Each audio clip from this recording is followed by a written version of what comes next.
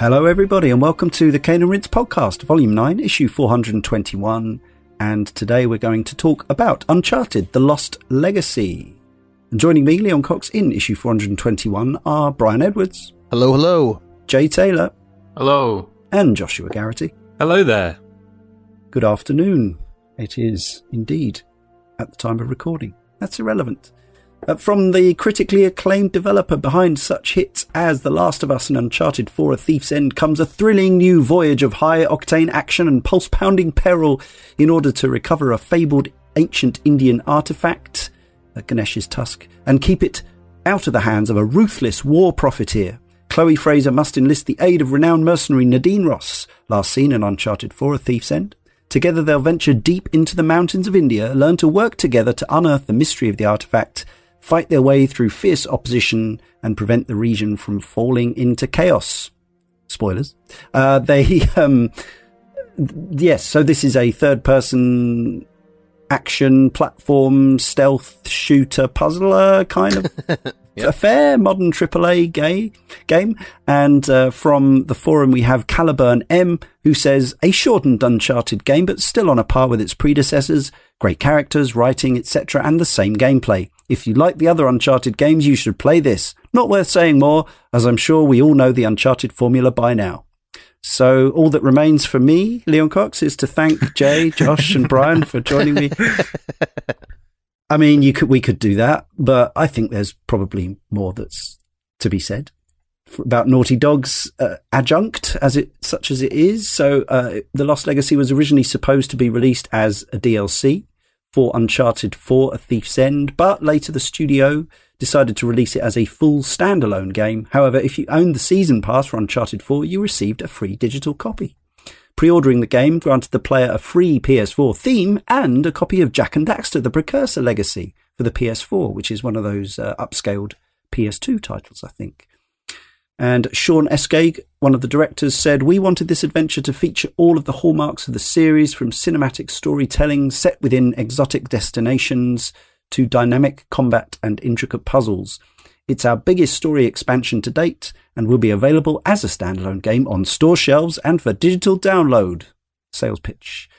Sony published it.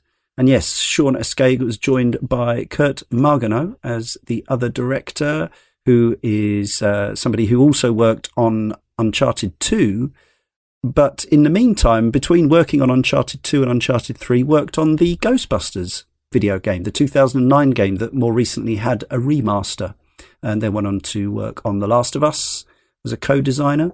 The lead designer, I noted with interest, actually went on from this game to be the lead designer on a game that we recently covered. James Cooper went from Naughty Dog to Marvel's Spider-Man and was the lead designer on that. Henry Jackman was on musical duties. We'll talk a bit more about that. And the game came out August 2017, PS4 only. The reviews were positive. 85% from 138 reviews averaged out on OpenCritic. 90% of reviewers recommended it. And the fans feel similarly. On Push Square, it has an 8.7 rating, and on IMDb, an 8.6 from many thousands. It was nominated for a few awards at the Game Awards, Best Action-Adventure Game, and some Best Performance Awards. Nominations, I should say, for Laura Bailey and Claudia. Spoiler warning. We've already mentioned kind of what the story's about. But first, as is traditional, let's talk about when and how much and in what way we played the game. Obviously, it's all PS4. But Brian, were you an early adopter? Did you have the season pass even?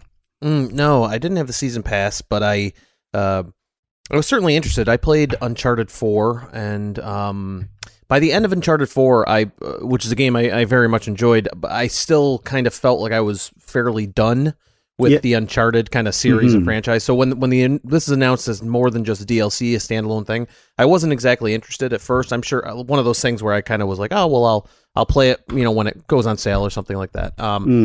But my loving and adoring wife, I have a birthday in September. It came out in August. So for my birthday, she picked up Lost Legacy for me, knowing that I hadn't played it. So she got it for me. And so I popped it in the night of my birthday. And about 24 hours later, I had completed the game.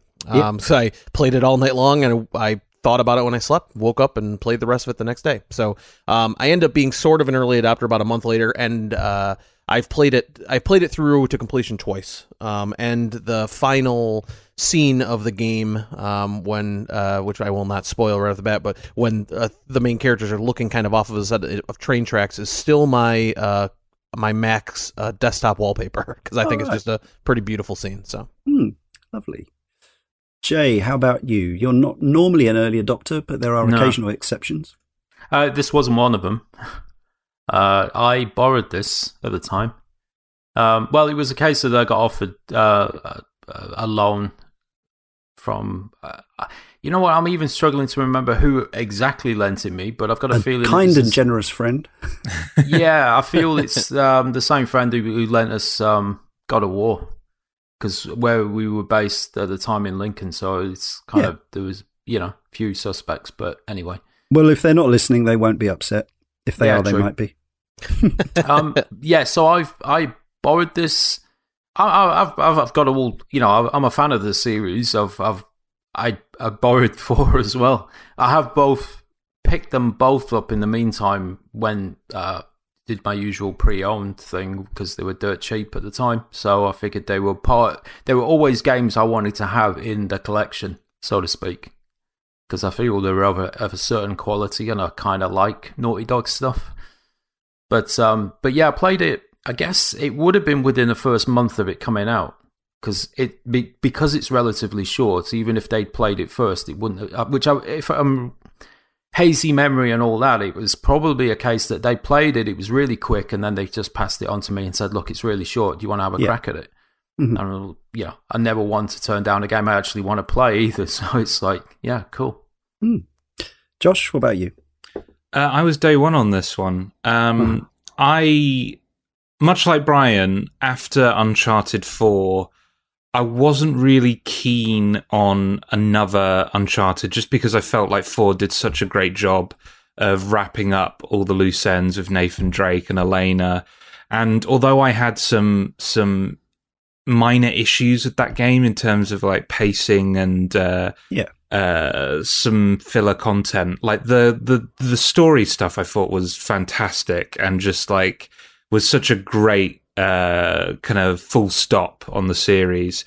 But I was really intrigued by the change of protagonist. I think if this was just like a prequel or something like that with Nathan Drake again, I would have that would have felt a little bit I don't know, cheap or just kind of disrespectful of what the story of Uncharted 4 did for Nathan Drake. But choosing Chloe, who is a character that we haven't seen for a while since Uncharted 3, and also kind of serves a similar role as Nathan Drake and hasn't been as fully explored as Nathan Drake, I thought was a really fascinating choice. And then the reviews started coming out, and I was like, okay, I've got to give this a go. I've played through it from start to finish twice, and I've played through half of it again for this recording. Yeah, records show that I bought this for £15 in 2017. Does anyone remember how much it was when it was first launched? I have a feeling I waited until it dropped a little. I think it was $40 in America. Yeah, I think positive. $29.99, I think. Here. Or around that. Yeah, so I must have waited for the first digital sale or whatever. So yes, and I played it through, I think, fairly much at the time on normal, and I just rattled through it again yesterday, or Friday and Saturday as it was, in about 7 hours for a second playthrough. Got a couple of extra trophies, so it was... and yeah, some much needed memory refreshers as well. We covered the Uncharted games in the series. The only one that hasn't had its own show was the Golden Abyss, the Vita game. Not to say it never will, but we did talk a little about it in one of the previous shows.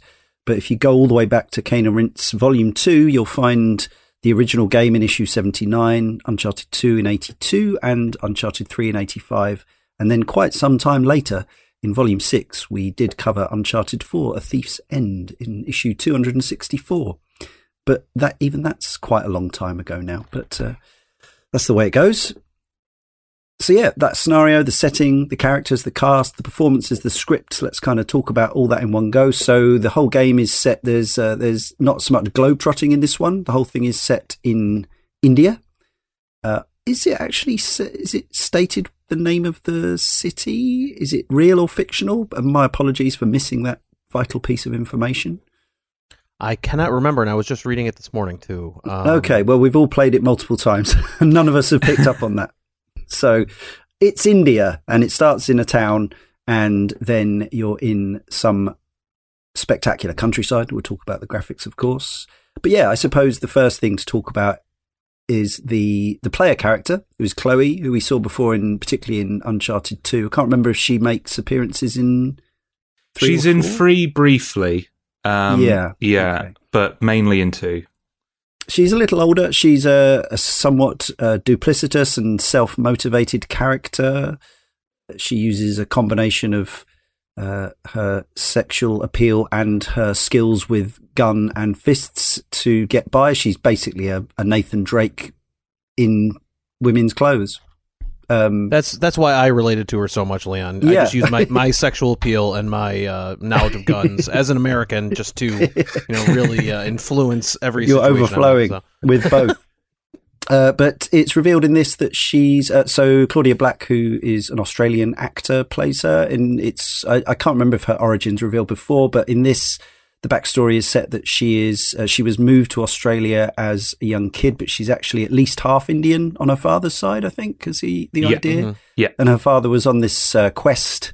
Of course, it's kind of similar to the sort of the Indiana Jones, Lara Croft, Nathan Drake story in that. Father was on a quest, and now she sort of picks up the legacy, but she's obviously she's well honed, skilled, trained, and experienced in the ways of treasure hunting and archaeology, but not in the realistic sense, in the movie sense. So yeah, Chloe, appealing anti-hero protagonist.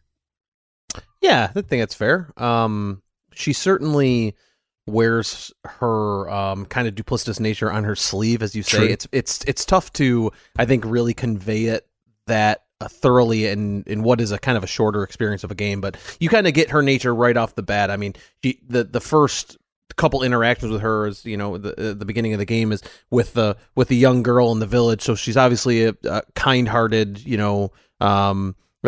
sympathetic character who has kind of the best interest of those around her at heart, and then you transition to her kind of sneaking into the village and kind of doing things her own way, kind of not really caring who around her. So that kind of, Han Solo in a different, cloak kind of character, which is a character that a character type that I love to play with, because you kind of know going in that what you see at your face value is not always what you're going to get. So it does kind of keep you guessing about her motivations. Mm. Yeah, I think I read somewhere the suggestion that her moral compass is slightly more wayward than Nathan Drake's. Okay, yeah. Yeah, I think she's way more morally flexible in Uncharted 2 than she is here. She does, especially towards the end of this game, she says something along the lines of, I'm tired of walking away, indicating that she's grown, she's gone past that point in her life where she would just kind of leave people to die and suffer, and she actually does something unnecessary for once, and not self-motivated. She actually tries to stop that train at the end because of altruistic motivation. So she has evolved, but I just like Brian, I find this character really, really engaging. And a lot of the credit goes to Claudia Black's portrayal. She has such an easy, kind of relaxed charisma with this performance. And there are a couple of moments with her and Nadine, and that feel like they were improv'd by the two performers, Laura Bailey and Claudia Black. There's that one bit I just absolutely love is where they narrowly escape the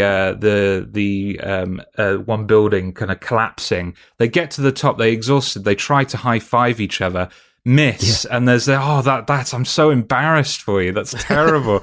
And I was wondering if that was written, or presumably they did the performances together in the way that we know Naughty Dog prefers to do it. Yeah, it felt too. I don't know. Like the energy of that moment felt so off the cuff that if it is scripted, then credit to those two actors. That's a brilliant piece of acting. But like allowing for that kind of chemistry to happen naturally, if it is improvised, is credit to Naughty Dog as well. It's just I love the way these two interact with each other. Well, yeah, so Laura Bailey, there was some controversy because she's a white American actress playing a black or mixed race, mixed heritage South African in this game. I mean, aside from those issues... I think that controversy came in with 4, though, didn't it? Yeah, for sure. It was. I mean, but whether it was successfully addressed or not in the minds of everyone, I don't know. Personally, it's not something I do have a huge issue with, but I can understand why there are issues with casting white actors as black characters. I think this is a situation where it can be both. Like, I think Laura Bailey's performance is really, really great, and I really like Nadine as a character. I do think going forward, I hope Naughty Dog actually cast people of color for characters who are people of color. Yeah, but wasn't their answer at the time was she was originally designed as a white character. Yeah, absolutely. But I hope what I'm saying is there's a lesson to be learned, is all I'm saying. Is like going forward, be more sensitive about that kind of thing. But Nadine as a character. Yeah. So again, even more so than Chloe, arguably, is, and again, I know this is something that some people really struggle with in all kinds of fiction, but perhaps particularly in video games where they're asked to, although we don't directly control Nadine, she is part of a 2-person team. She's an AI character for the majority of the game who actually helps you. She marks up enemies, she kicks enemies for you, she shoots at them, she pulls levers and does all this stuff. And it's kind of a buddy cop situation, and it even goes through the arc of them starting out not liking each other very much at all and ending up as perhaps friends. But she is a character with a really, really shady past, in the sense that she was head of a commercial military, a private military company who made its money from war by killing people. Is it how comfortable are we, this panel, just us particular people, with playing as characters who are, and I know, our James, for example, James Carter, doesn't even have any truck with playing as Nathan Drake because of his, he finds it that juxtaposition, the famous Ludo narrative conflict between chirpy, laugh a minute, chucklesome, wisecracking Nate and the mass murdering, willing to choke out, and guards even in situations like museum raids where these are people who are literally just doing their job, and although he might not kill them, he's prepared to leave them with PTSD and life-changing injuries from brain trauma. And again, I get some people will listen to this and think, oh, for goodness sake, it's just a silly popcorn video game, but there are people who feel that way. So I'm interested in how each of you feels as regards to being these, morally ambiguous, at best, protagonists. I mean, they're interesting because PMCs are a real thing. They exist in the real world. Most Hideo Kojima likes to talk about them. Yeah, but a lot of, like, if you read about them, there's a lot of, every kind of major company in the Middle East has a private military contractor to basically protect its staff. So a lot of the time they're acting as bodyguards. They're just hired guns to a large extent. They're not necessarily like war criminals going in, killing, burning villages down and stuff like that. That's not really what happens. So I feel like, what's interesting with this character is that she's kind of been forced out of the company that she has, and that causes that's for like little plot points between her and the guy who's taken over from her with the company Orca, and that's kind of interesting because she feels he's that kind of person who would literally do whatever's necessary to make the money. Sure. And he's the one selling arms and stuff like that. Whereas that's a line she would never cross. And I think we got that impression with Uncharted 4 that she had lines drawn that she wouldn't cross. She would often tell, I forget what the main antagonist in Uncharted 4's name was, but she would often reprimand him and put him in his place, as well as Drake and Sap. It was like, so I feel she's always been this nuanced character. And I mean, they clearly had designs from her, but the way they left her open in 4, and where she kind of bests everybody in that. She literally leaves them to it because she gets tired of their games and their crap and just, leaves them to figure it out. So I always kind of like the character. I warmed to the character in 4, and I feel like adding the dynamic with her and Chloe in this is kind of a touch of genius, really, because these are two exceptional characters in their own right. Yeah. I totally view the entirety of the Uncharted series like an action movie, like how I have no problem with, Arnold Schwarzenegger in Commando just murdering his way through to saving his daughter and, being okay with him still being a good guy. I can separate stuff like that, but I understand if you can't, because especially dealing with things like PMCs, and I know with Jay's take on it, describing them as corporations, the bodyguards corporations and things like that. That's not necessarily the viewpoint that I have on them, but I'm not as well educated on them. The only interactions I've had with PMCs involve some relatively shady operations that operate out of America, and so if I were not able to separate those two things, I don't think I would be able to get enjoyment out of the game. I just happen to be able to do that, and I'm not sure why. And the willing suspension of disbelief or whatever it is, but yeah, I didn't have a problem with her as a character from that. What I did have a problem with her as a character came from 4 and then translated into this game, and I thought it worked really well. Is that she is that conflicted character who has lines she won't cross, but is still willing to be that gun for hire, and those two mindsets just don't sync up very well, and you can see her struggle with that, and you saw her struggle with that during 4, and I think they did a wonderful job of transitioning her to this game to be this character that you could root for rather than root against. I don't think that's an easy line to draw, and I think they did a wonderful job getting there, because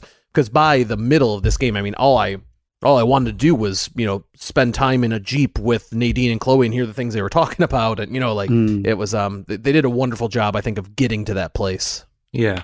I think they both kind of feed off of each other, because Nadine is much more like, she's a brick wall. She's very straightforward, like everything like direct.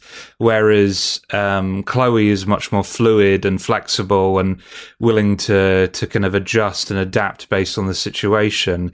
And I think both of them benefit from each other in that Nadine benefits from Chloe's questioning, because there's a point when in chapter 4 where they're driving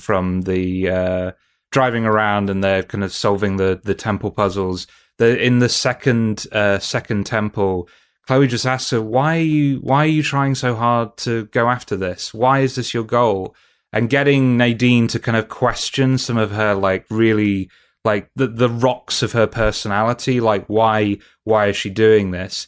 And then Nadine also feeding into Chloe and like getting her to actually have like some kind of code of ethics. Even though she is like a morally grey character, it's important for her to have something that she believes in beyond just making a quick buck.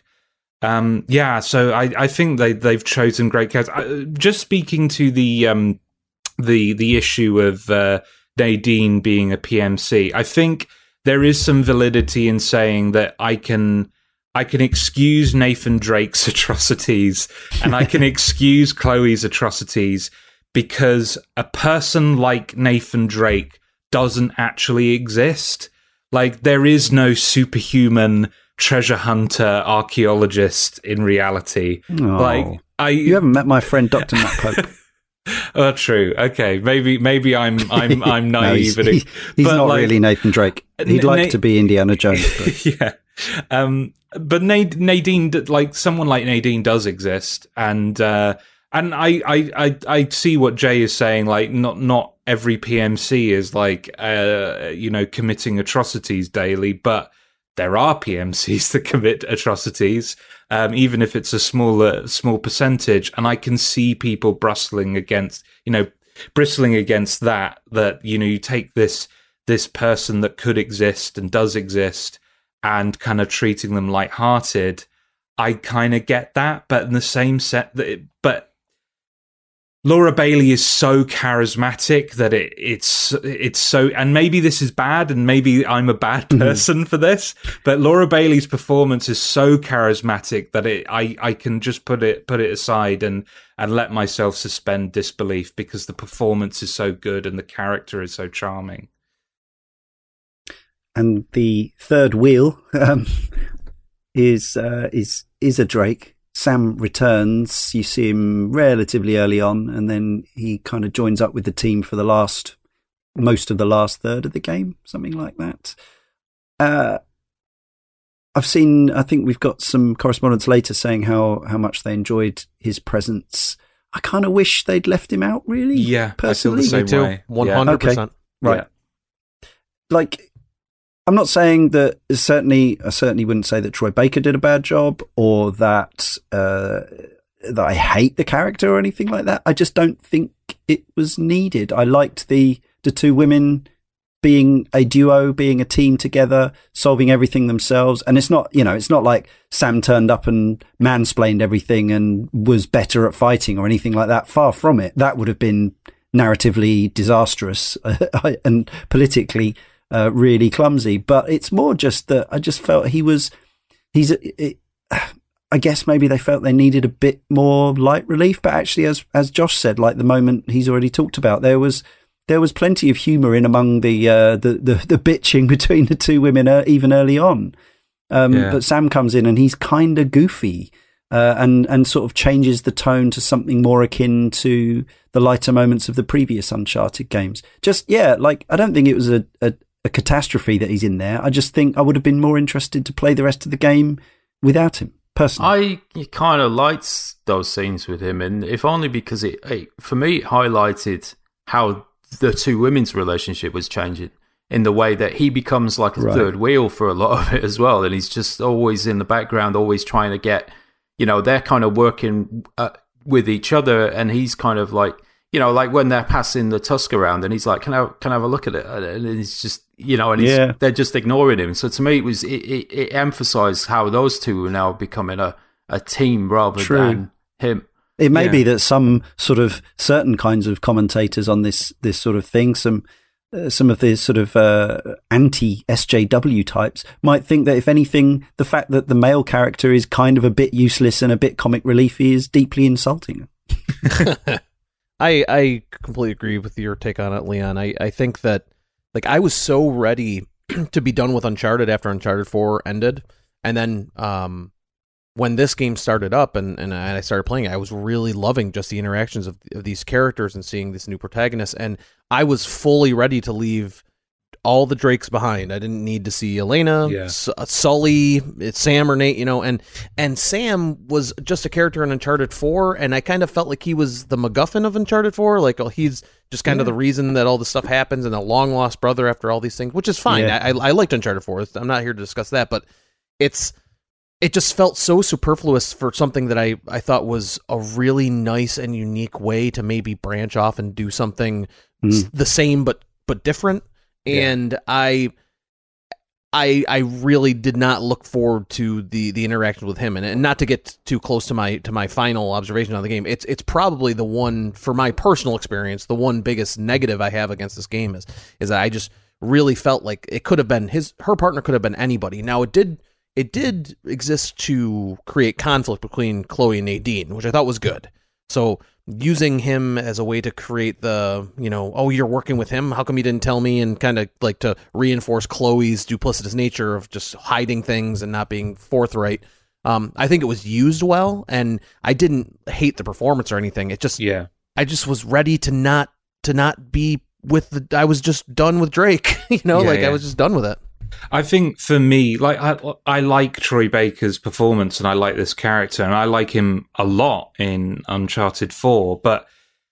And I feel like if this inclusion was in a more regular lengthed Uncharted game, I wouldn't bristle at it as much.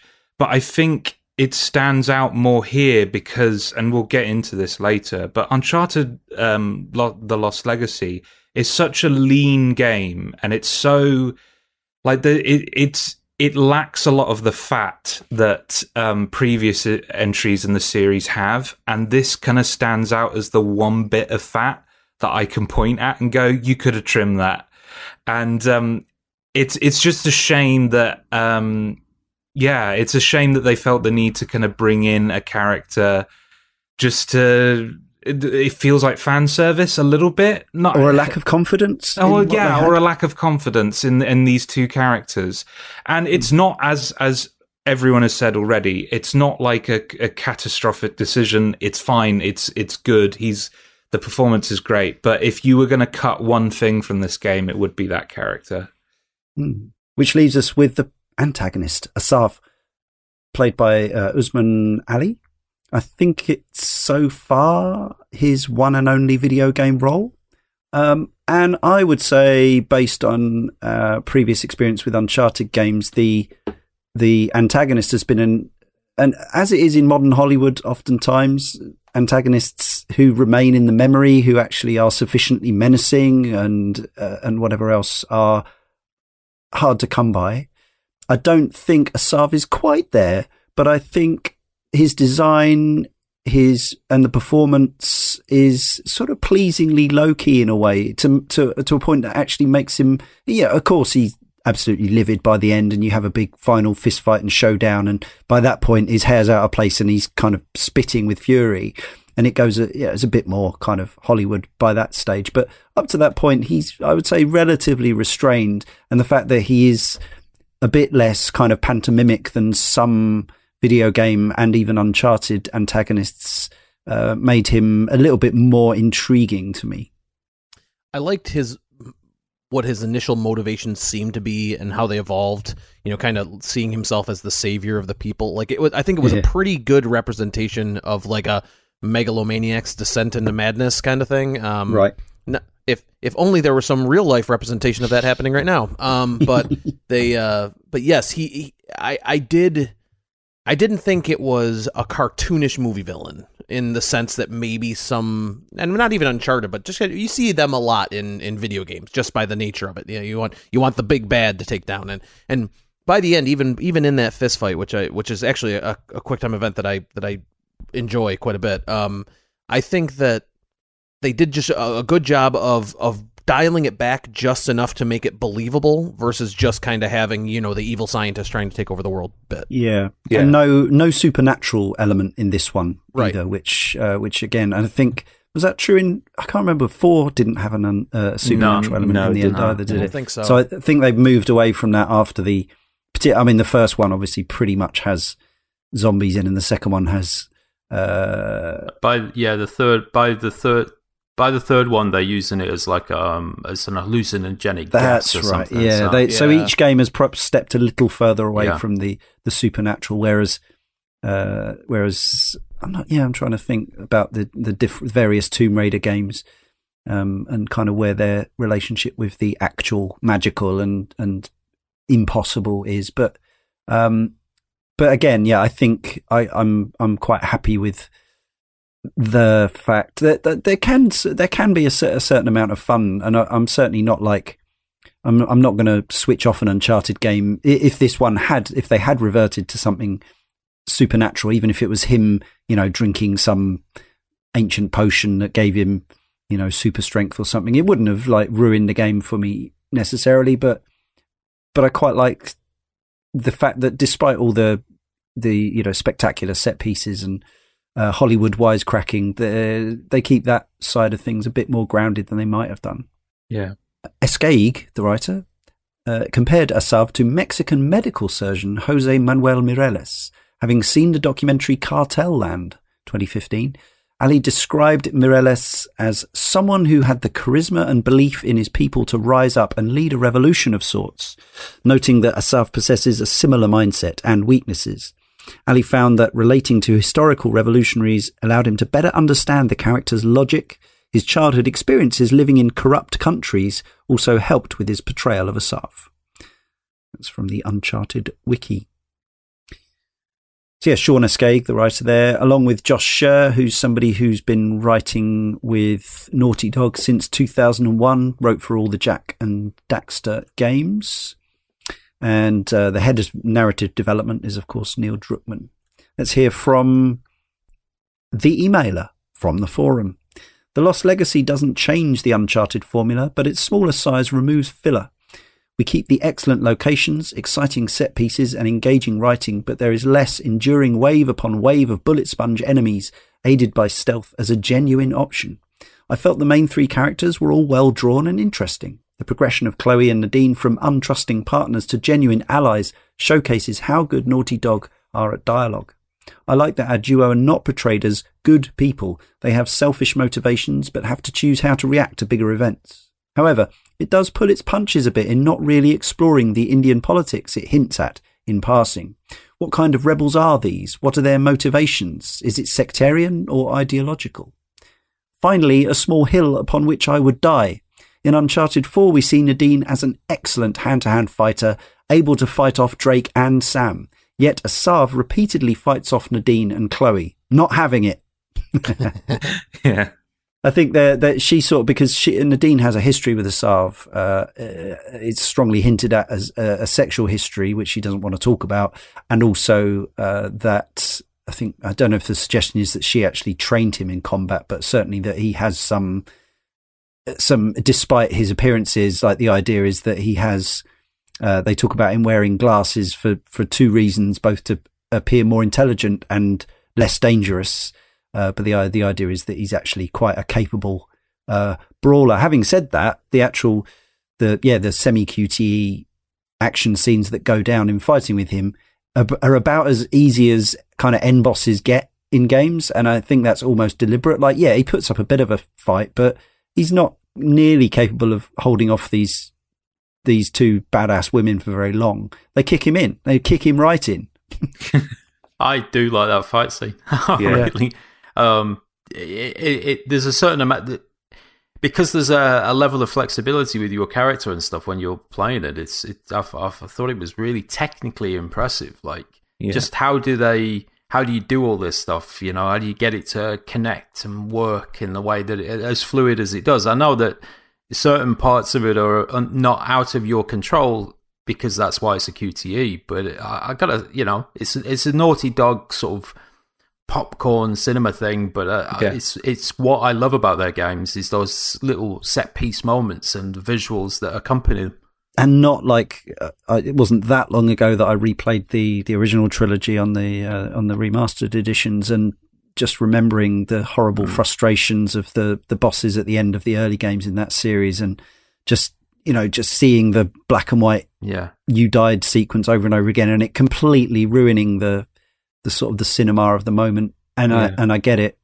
We don't necessarily want games that have no challenge, just play themselves and whatever else. But I felt like in this case, we just had a sort of best part of an hour-long set-piece train sequence after taking a helicopter out the sky. You didn't need another really overly difficult and confusing set-piece to finish. Just make it fun and satisfying for the most part. Unless I just lucked out and actually everyone died loads of times on this fight. But I think it's designed that you don't.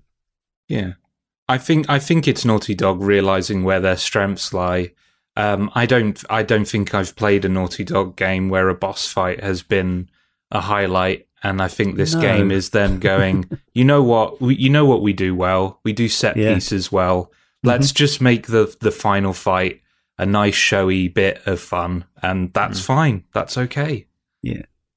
As regards to the emailer's point about the fact that the game doesn't really, and I got this as well, in that I didn't get this, like I didn't really get a strong sense of what the factions in India were fighting over, and whether it was based on real Indian politics, which I will completely openly confess to knowing virtually nothing about, or whether it was an entirely fictional situation that was just set up to create because basically they can't make this game as it is an Uncharted game without having military factions in the area, because there's no one to fight unless you have zombies again.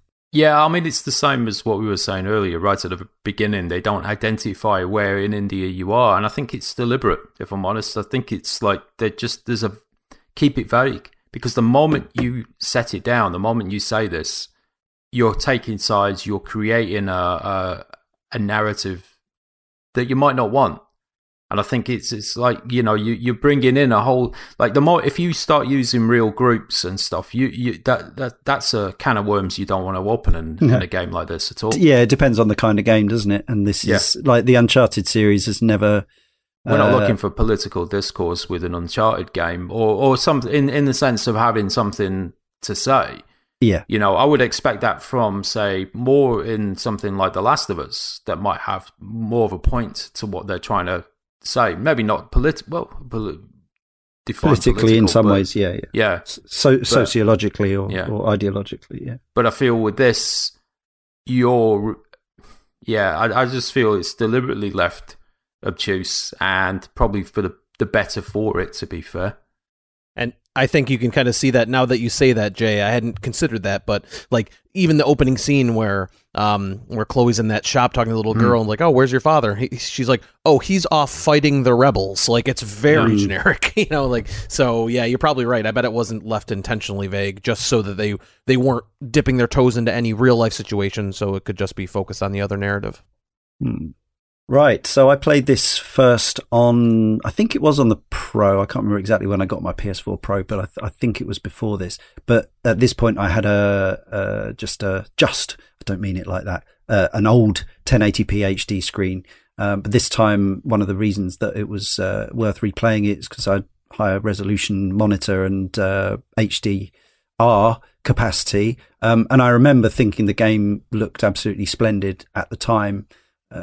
Playing it on the old setup, but playing it again this weekend, it was one of those where I just kept gasping at just how pretty some of the locations are in this game. The longest probably section of the game is set in this one area that you have a certain amount of freedom of movement around in a Jeep a lot of the time, and within it there are temples and caves and the usual subterranean and sub-aqua areas to explore. And yeah, both in terms of the artistic design and the technical realization of these places, I can't think of too many games that I've just thought were more pretty, just pretty. I know it seems almost like damning with faint praise, but just genuinely like lush and gorgeous, just the lilies on the water and the light coming through the ceilings in the caves and all this stuff. Yeah, just marvelous. There's some thunder and lightning at one particular point in the story. Yeah. Well, at the very beginning, when you're there's a chase sequence over the rooftops in the city, and it's raining, and there's thunder and lightning going. The rain on that sequence is incredible. Like, I'm like, what, and I do get excited about those little details because they are they add so much to the visual look of the world. Like seeing how rain impacts on the ground. I'll sit and stare at that stuff for a minute, and just think, wow, who did that? How did they do that stuff and all that? But yeah.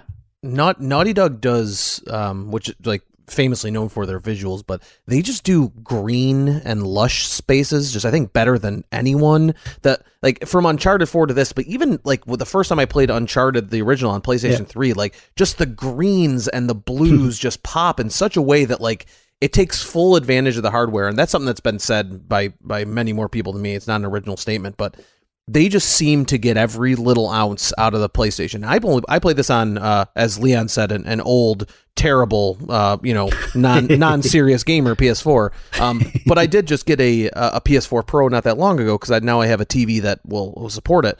Mm-hmm. And this it's so striking in every way. And then they transition like what Jay was talking about, the rain sequences on the rooftop. It just everything visually in this game is just so satisfying, and it's really phenomenal. I can't get over the use of color in this game and how much I just stopped to just look and see what was going on around me. Yeah, I like they do such a good job of conveying exactly what kind of mood that they want the player to be in with any given frame that you're looking at. So, like, you've all been talking about the lushness of the vegetation and how they clearly want you to enjoy it. They want you to just eat it in. But then they do actually have moments of like tension and fear. Like right at the beginning of the game, Chloe looks out on this war-torn city. Yeah. And I know in video games we've seen a lot of war-torn cities, but just something about the way it's lit and the brightness of the fire and just how big and scary the explosions are. Like, it feels like really tense in a way and scary in a way that I didn't expect from an Uncharted game. And ultimately, it's a danger over there in the distance. And I know, really it's not going to affect me as a player. But I found that really impressive that they could, if they could make that danger feel so close, even though it's so far away. And just like when you go down into the area with the elephants as well, just that feel, like the use of blue to kind of create that feeling of peace and quiet. Right, you can relax now. The fight is over temporarily, and this is a moment of tranquility. Like just throughout, like the use of color and lighting to convey mood is really effective. Yeah, and I do want to make a special mention for the HDR because this is one of the games that I've played both before and after having that capacity, and I know not necessarily everyone's got it by now. I feel very fortunate to have it, and I don't think it's something that's been used brilliantly by all art teams in all games, and sometimes it's not even I don't think there's been a game where I've actually actively wanted to switch it off, apart from maybe before they fixed it in Red Dead Redemption 2. But the thing that HDR is, I think, is absolutely amazing at, if used correctly, is stuff like fire, which really, I guess there's just something about the intensity of light that comes from explosions and fire in real life that gets a particular benefit from whatever magic goes into HDR technology. So yeah, just if you get the chance to play this, or maybe like Brian, if you upgrade your screen since you've played one, I guess Uncharted 4 also, did they put in HDR support in that? I'm not sure. I was thinking about going back and looking to check, just because now I want to play with my new toy. So yeah, absolutely, yeah. And also, yes, it gains a resolution boost if you've got the Pro and the screen set up for it. So yeah, but yes, even if you merely have the old PS4 and a 1080p screen, the game will still look very lovely indeed. Another thing that sells the world for me is some really lush and expensive studio sound design. Talking about the Thunder, I played this through again with my Sony branded top of the range headphones as well. I'm not a rich person. I just spend my money. I'm really not. But I just spend my money on, well, I say that, actually the headphones were a present. I get people to spend their money on nice things. Leon, all you have to say is you're in your 40s and you don't have kids, and everyone will understand. That's a good point. Yes. Yeah. Very good point. Yes. I'm nearly 48 and I don't have children, but I do have a 4K TV and a set of PS4 Platinum headphones. Nice. Yes. Anyway, where were we? The sound.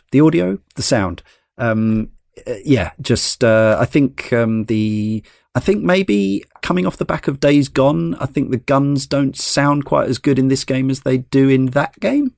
A little less oomph to them, but still pretty good. And the sort of the use of sound, the fact that the grenades handily still have a little high-pitched beeping noise of increasing urgency to let you know before they're going off, as well as the on-screen indicator. It's all good. I know it's not realistic, but it helps. But yes, and the environmental sound, the no doubt there are way more Foley sound effects in this game than any of us would actually even know, as in the sense that I bet they put in dozens of different sound effects for different footsteps on different environments and all that kind of thing.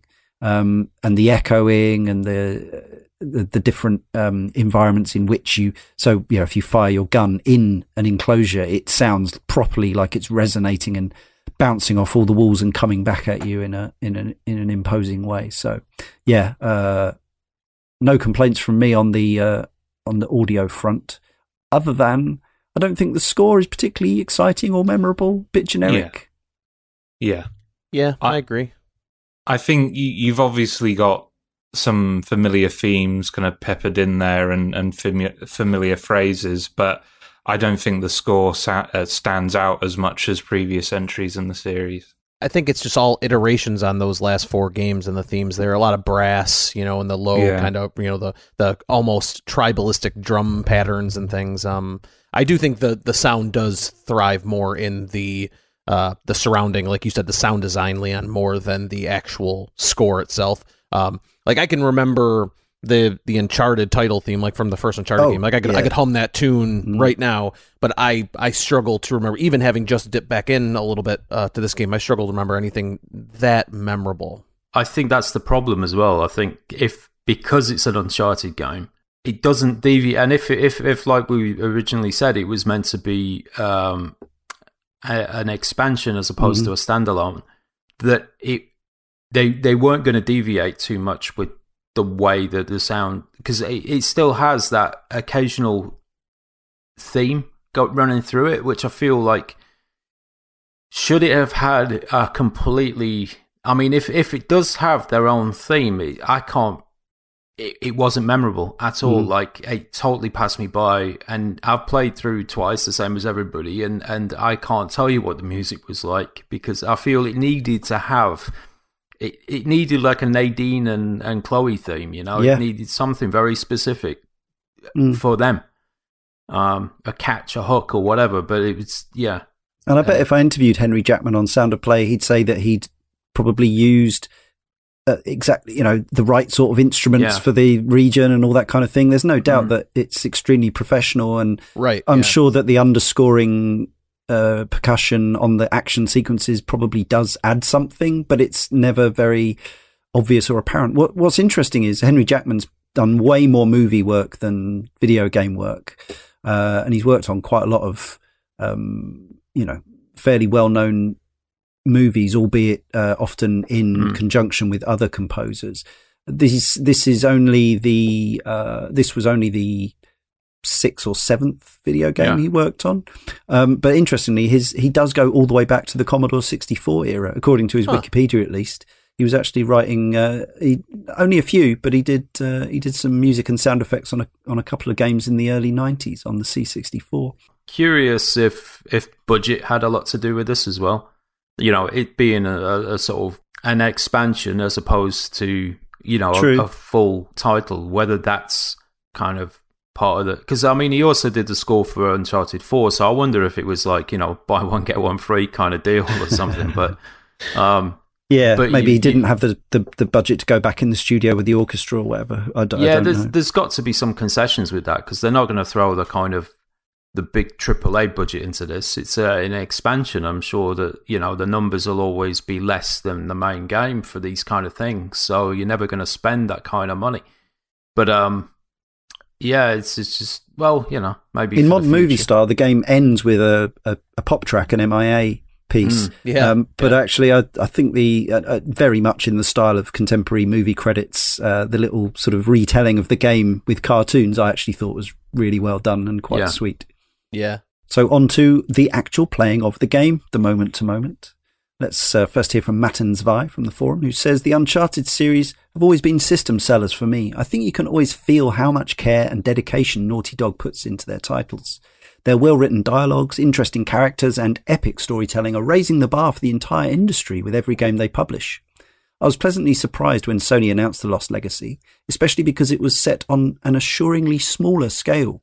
Some might even say it's a budget title, as I found Uncharted 4 and most games in general often too long. I was looking forward to a shorter title. But what a short budget title it was. The setting in India felt fresh, the landscapes were absolutely breathtaking, and the rainy weather made the experience tense. I found the part with the elephants a bit cheesy, like a Last of Us giraffe knockoff, but that's okay with me. Naughty Dog have always been copying themselves and others to perfection. The train level in Uncharted 2 was already spectacular, but in Lost Legacy it is even more cinematic. Gameplay-wise, I really enjoyed the riddles, but to be honest, that was really it. I know it's unfair to compare different games and genres with each other, but if you go from Battlefield 1 to Uncharted, you realise how the controls patronise you. Every movement in Uncharted still feels like a greyhound that's dragged on a leash. Having 2 NPC companions wasn't a great help either. How come they always stand in the way when I'm desperately trying to find cover? Why on earth are they shooting with their airsoft guns at armoured enemies? I think it made the encounters unnecessarily frustrating. What a shame to the beautifully crafted environment when my screen keeps turning as colourful as a Razorhead. I'd love to see more AAA titles like this. I think $40 is a fair price for a 10-hour experience this polished. As much as I love Nathan, Sully and Elena, I think The Lost Legacy is, due to its atmosphere, my favourite title of the Uncharted series. Which is quite something, given that he was quite relatively negative, downbeat on the gameplay itself. I would say that, yes, I think we talked obviously about the gameplay in the previous games, and for me, each one, maybe with the exception of 3, the actual feel of controlling your character in these games has improved a little step by step in each one. But there is still that very prescriptive platforming that is not really skill-based as such. It's more about observing and then just pretty much pressing a sequence of buttons until you arrive where you want to arrive. What I would say is that here they've tightened up the shooting no end, and the actual combat now feels, although I'd say a little hectic and frantic after coming off the back of Tom Clancy's Division 2 and Days Gone, which was also have cover-based over-the-shoulder shooting action. It feels much more like I'm getting the hits that I want to get out of my guns in this compared to previous Naughty Dog shooters, including The Last of Us, actually. I think these encounters are benefiting hugely from the pace of this game as well, and the way they're designed. So in previous Uncharted games, and I think Uncharted 2 and Uncharted 3 are especially guilty of this, you'll enter an area, you'll clear out all the enemies, and then a huge truck comes in, or 2 trucks come in, and the whole area is repopulated again.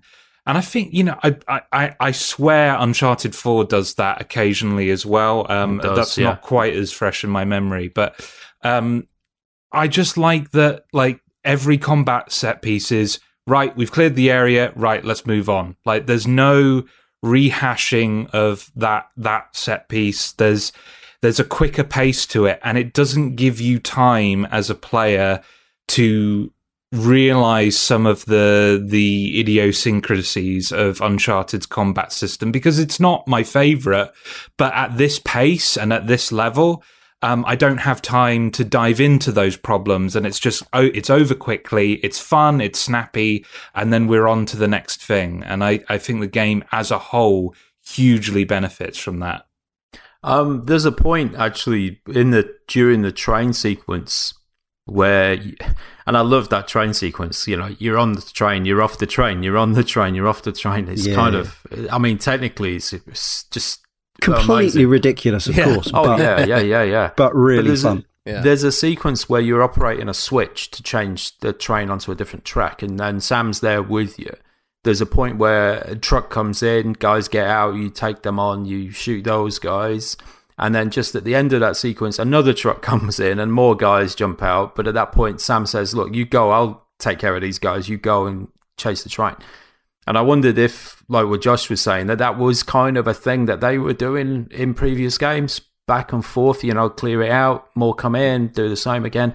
I wonder if that was actually a little dig or nod to that sort of gameplay mechanic, and maybe, the thing that they're getting rid of it.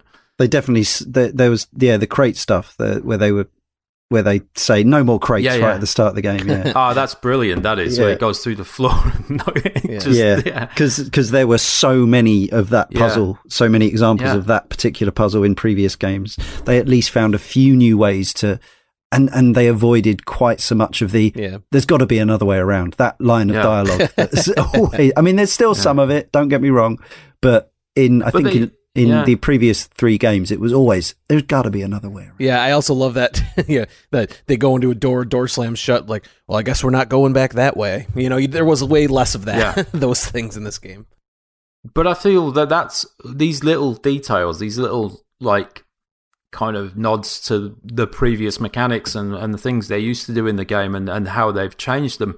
I think that's part of what adds to the overall charm of this game as well. It's like you see how they're kind of subverting your expectations a little bit and stuff. So yeah, and I think that I spoke about the combat encounters, but I think the level design as a whole has improved significantly. So in Chapter 4, where you're going from between those three temples, depending and you're free to choose whichever one you want.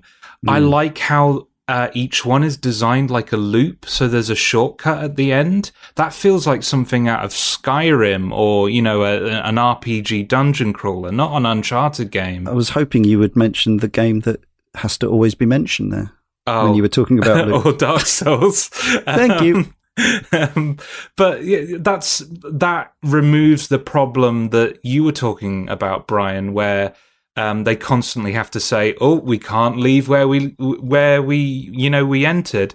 With this design, why would you leave where you entered? It's easier to go the way they've designed. It removes that problem. And I also just really like. I know it only happens in basically one chapter in the game, Chapter 4.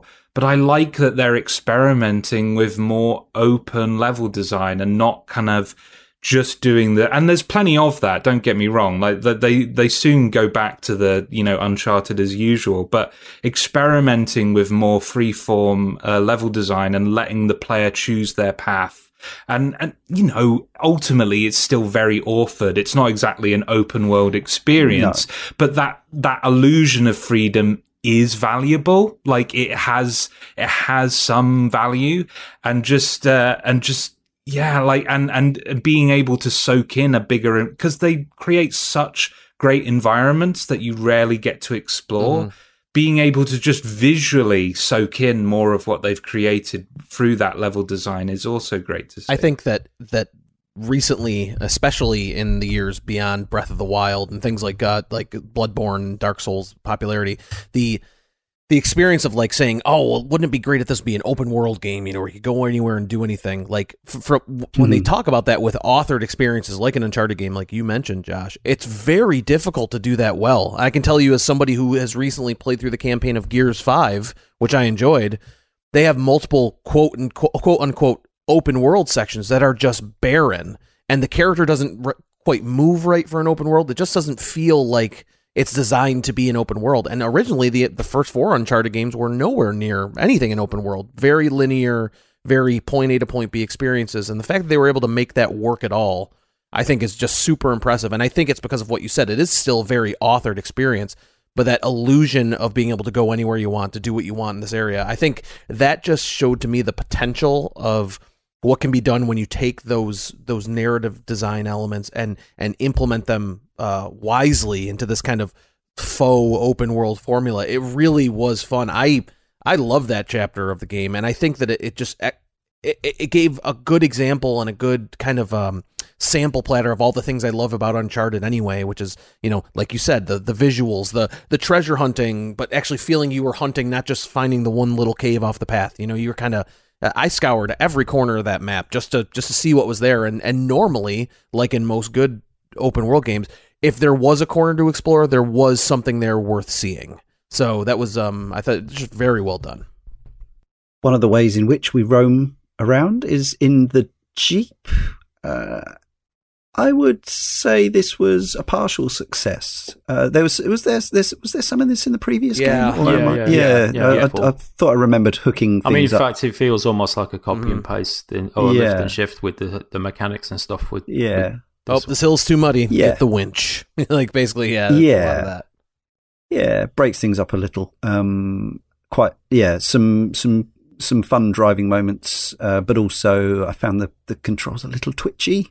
That's probably something I could have fixed in the options, but by default, I thought that I had some some potentially great Hollywood moments ruined by some, and maybe it's just in comparison to other games I've been playing recently. Maybe I'm just very used to the bike in Days Gone after many, many hours of that. But yes, some cool moments you get. If you drop down on it from above, you'll automatically, jump straight into the driving seat. Similarly, if you jump on an enemy Jeep, you can kick the driver out in a GTA style without any sort of interruption. Good fun stuff. John Cheetham from the forum says, the first 2 missions of The Lost Legacy are one of the strongest openings to a game you could ask for. From the market scenes, which deftly introduce Chloe and the scenario, to the tension of entering the city's no-go zone, parkouring across the rooftops, poking around brilliantly rendered apartments and offices, and eventually the chase back across the roofs, the pacing was pitch perfect. I surprised myself by not liking the open world section of this game, though. I adore open world games in general, but I couldn't wait for the western guts to be over. Maybe it's because it felt quite empty, albeit pretty, and often needed quite a bit of backtracking to get to the right ramp or entry to the next fort. If nothing else, it seemed to show how the wide linear philosophy of Uncharted 4 and the other Lost Legacy levels is in fact a strength of these games, as things really picked back up after. I enjoyed my time with the game overall, particularly as a rip-roaring adventure like this that you can go through in 7 or 8 hours is no bad thing in my book. So yeah, not everyone perhaps won over by sort of speaking a little bit to what you were saying there, Brian, that maybe getting the open world stuff right. So I suppose we should say for people who haven't played this, it's not like this ends up with a bloated icon strewn map in the style of a Ubisoft game. You end up with, you have a paper map which you can bring up with the touchpad, and the game nicely marks things as you do them or find them.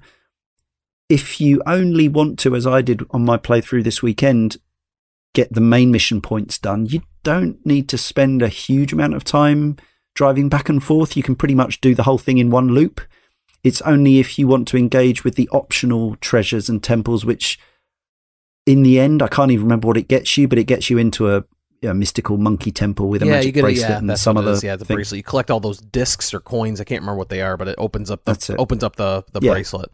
And then, so that will have you toing and froing across this open world section of the game considerably longer. And in fact, I'm glad I replayed the game, because I think my memory would have been mainly about that section, because it really does stretch it right out. I enjoyed it in my first playthrough, but this time I was very happy to have the whole experience wrapped up in 7 hours, and to not have done that extra stuff. I can't even remember, what the reward actually did. I think the bracelet, it does, and I of course now, because we're talking about it, I can't remember. I believe it's either a stat boost or I can't remember. Yeah, right. Okay, so maybe worth doing. Possibly, does it carry over on New Game Plus? Is there a New Game Plus even? I'm not sure there is. Can you pick it up on crushing and take your advantages in? I'm not certain, but anyway. It's interesting. What about Josh and Jay? Did you say whether you appreciated this portion of the game, and how much did you feel compelled to engage with the coins or discs and the extra temple? Oh, I did all of it. I think part of it, like, if I was being totally honest, like, the gameplay of those moments is pretty kind of minimal. Yes, but yes. I enjoyed just spending time with these characters, and every little bit of dialogue that they would say as part of that side content. That I was there for that, basically, and it as we've said previously, it just felt like a really good excuse to soak in everything, to soak in every frame of beautiful art. So, while I can understand, the criticism that maybe this is a little bit shallow compared to games that really, go all in on the kind of open world experience, as a one chapter experience in an otherwise linear game, I thought it was a great change of gears and a change of pace, and it just allowed me to soak in some of my very favorite stuff about the Uncharted experience. Yeah, Yeah, I kind of agree. I do a lot of that stuff as whenever I'm playing a game, and all this kind of any extracurricular stuff. If it means you've got to get a new piece of armor or something, yeah, I'll go out of my way and spend sometimes hours grinding to get it. But it's with this one, I think so. The Monkey Temple stuff, I remember that because it's quite impressive when you open it up and all those whatever type of monkey they are there. But there's the one bugbear I've got with Uncharted games is that kind of all the other tat that's lying around the map that you'll see glinting here and there, and all those little trinkets to pick up. Yeah. That stuff I can never. I run out. I've always run out of patience with that stuff just because I can never ever find it. It's like, and I don't want to. I've got to be honest. With certain games, I'll do it, but with these, I've always, because there's so many of them, I don't want to sit there for 3 hours with a YouTube video going piece by piece looking for it. I just haven't got the patience for that stuff. Yeah, they really, I think, solved a little bit of that problem in this game, although it's not completely solved, because there was something very frustrating about, I remember specifically the original Uncharted, where you'd get to the end of the chapter and be like, oh, you collected 7 of the 8 treasures. And it's like, well, now I'm not going to get all of them, like you just like feel it. Yeah. And that kind of wraps back around to that bracelet you unlock, which I just found out or just remembered, just looked up, that bracelet allows your controller to rumble when you're near a treasure. So that's what it's essentially. It's essentially a stone of agony. That's why I got so many on my first playthrough and none on this one. Yeah. So that's what it does. Okay. Right. So well, actually, that sort of partially answers one of the things I was going to put to you, because yes, I have the same thing with the Uncharted games. I do like collecting extra stuff in games. I like the fact they've modeled all this stuff in. They've often got a little bit of flavor text to go with them, even if it is absurd that all these fantastic treasures, even if some of them are quite mundane, are just lying around. I do think that they've had an issue with just putting these very small, easy to miss glints of light in these incredibly complex and elaborate environments. Often, so you'll come out of the game thinking that you've collected a bunch of stuff and you'll find out that you've only got 20% of it or something. And I think they have had issues with, while I don't want a golden arrow telling me where to go to collect something necessarily in the style of a lot of the side quests in an Assassin's Creed or something like that, some kind of clue. And obviously the bracelet, which I'd forgotten because it's 3 years since I first played the game, does offer you some at least idea of I'm in the area of a treasure. Of course, the issue being, though, that in the larger areas, you might never go near enough for it to trigger the vibration. And it doesn't give you an indication of elevation either, so it could be above you, and you can't figure that out. So. Yeah. And I just think, in those environments, and it's quite amazing how much stuff they manage to squirrel away in what are usually mostly linear environments, and a lot of it you will never see. It's just that frustration thinking that the only way to really ever collect all this stuff would be to read somebody else's guide or follow a YouTube. And that, to me, that's when it's not really that much fun anymore.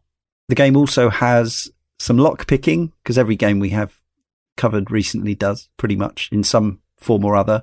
This is an especially mundane one. You literally just... Luckily, it's not that common. It's not. You don't have to do it nearly as much as Dying Light, which we were all kind of moaning about. But that one did at least feel a bit more like you were doing some lock picking.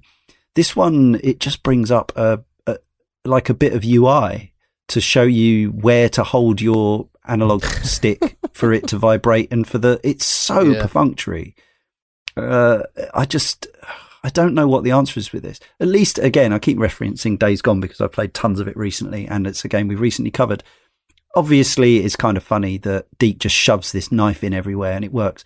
But the fact that you just hold a button down or whatever. But the fact that it at least sounds great when he's jamming open car boots, car trunks, whatever, at least adds something. But this just Yeah, just like this is going to sound just leave it This is out. going to sound ridiculous, but I always think of Titanfall 2 in these scenarios because I remember the lockpicking, and specifically during Dying Light talking about that with the lockpicking, where like you have to do this, just move the analog sticks to the the right area until where it doesn't vibrate anymore, or else it breaks. And then in Titanfall 2, they literally had a prompt that says press X to time travel. So like how come we can't just do that for lockpicking?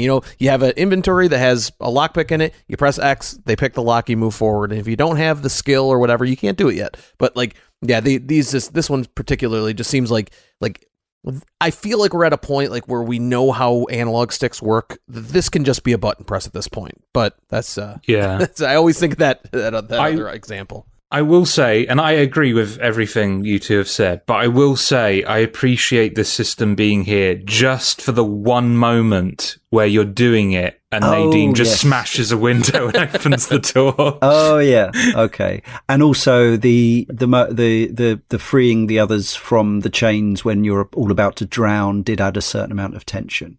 Yeah. In that particular set piece.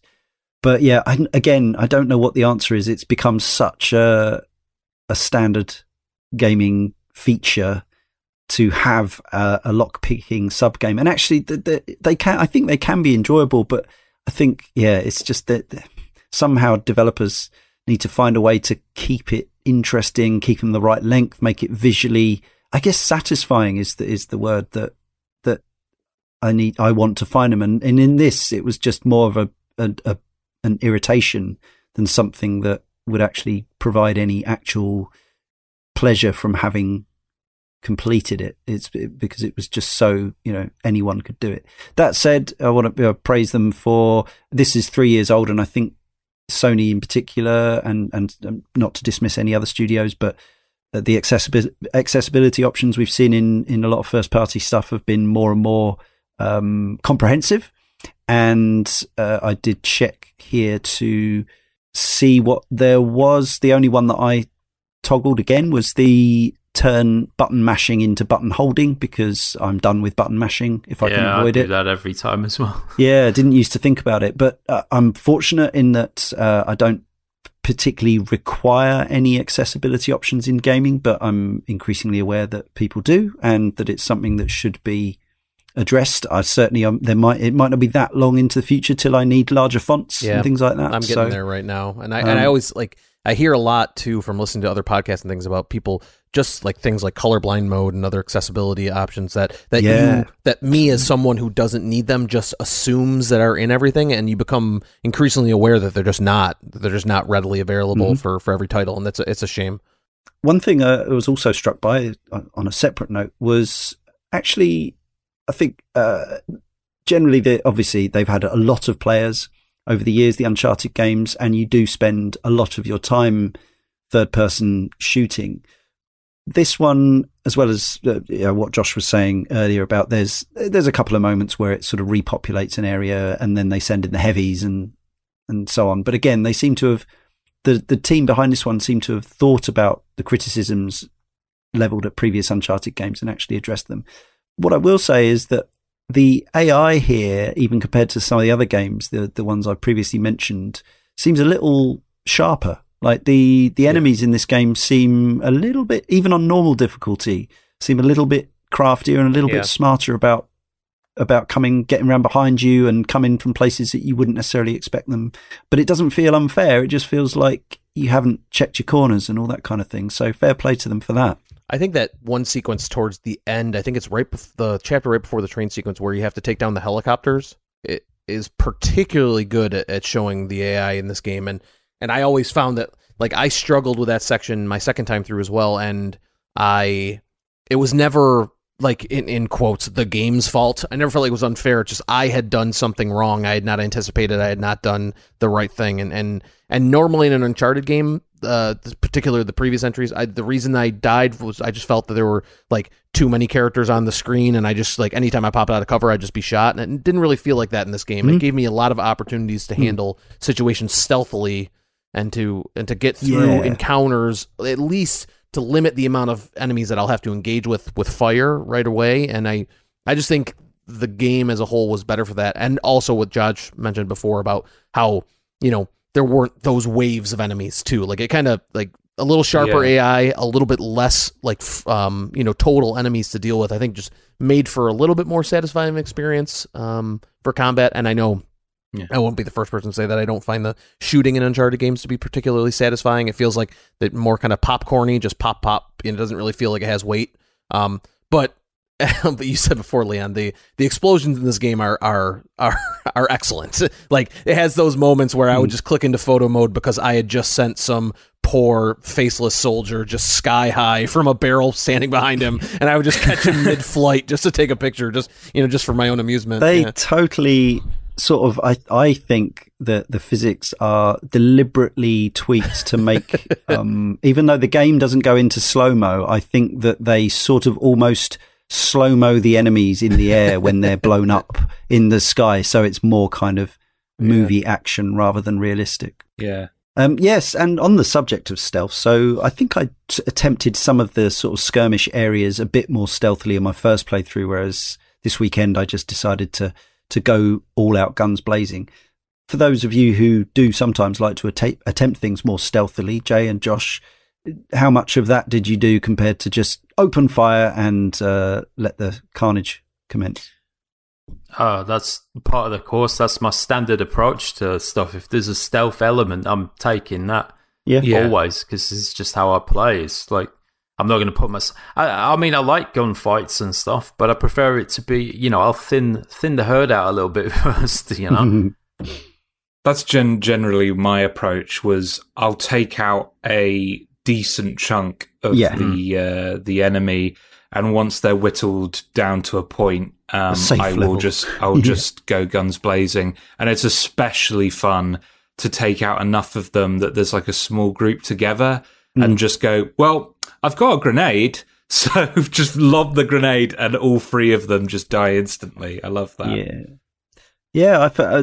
My aversion to stealth, which isn't as bad as it used to be, but I still find that I get impatient and I start opening up and firing. But I do remember on my first playthrough the fact that you can mark enemies in this, even if I'm not usually patient or diligent enough to make sure that everyone's marked before I start taking people out. But it does appear to be that the game very much accommodates both styles. What I was wondering is, those of you who did play more stealthily, so there's a bit later in the game which it felt like it's baked in, like it can't be avoided, but there's a bit where Sam and Chloe are debating an approach to this particular fight, and Nadine just goes off and starts kicking him in, or she did for me, and then Chloe's like, "What the hell? What are you doing?" And she says, "Well, this is how you always do it." I was wondering if that's still the case, even if you'd stealthed every fight up until that point. I can't remember, to be honest. I don't remember either. Another part of the Uncharted recipe is puzzle rooms, Indiana Jones or National Treasure, depending on your poison. Rooms where ancient civilizations of varying origins have set up impossibly elaborate mechanical devices for explorers to pick their way through without being beheaded, smushed, crushed, smashed, poisoned, etc. There's a handful of these, including one massive entire room statue puzzle involving some beams of light, which is obviously something we've seen done in many different games before. Again, most of these I found a good level of puzzle, in terms of took me a few tries to figure them out and then didn't get horribly stuck for too long on them, which is what I'm generally after. Because you don't want to be I don't think. And it must be really hard, right, designing puzzles for a massively broad level of intellects, or puzzle solving abilities. Maybe intellect isn't the right word, but 3D spatial or observational puzzle solving more than mechanical. All these felt quite straightforward to me, but I'm not going to say that I did them all, first time. I kind of like some of these. There's one in particular that have a fondness for, which is the shadow one, where you've got to kind of manipulate the shapes to fit the figures on the wall and stuff like that. I like those kind of puzzles. They had them in Resi 7, and I just think there's definitely part of me that's going, it's so clever, isn't it, really? Like, how do they do this? Yeah.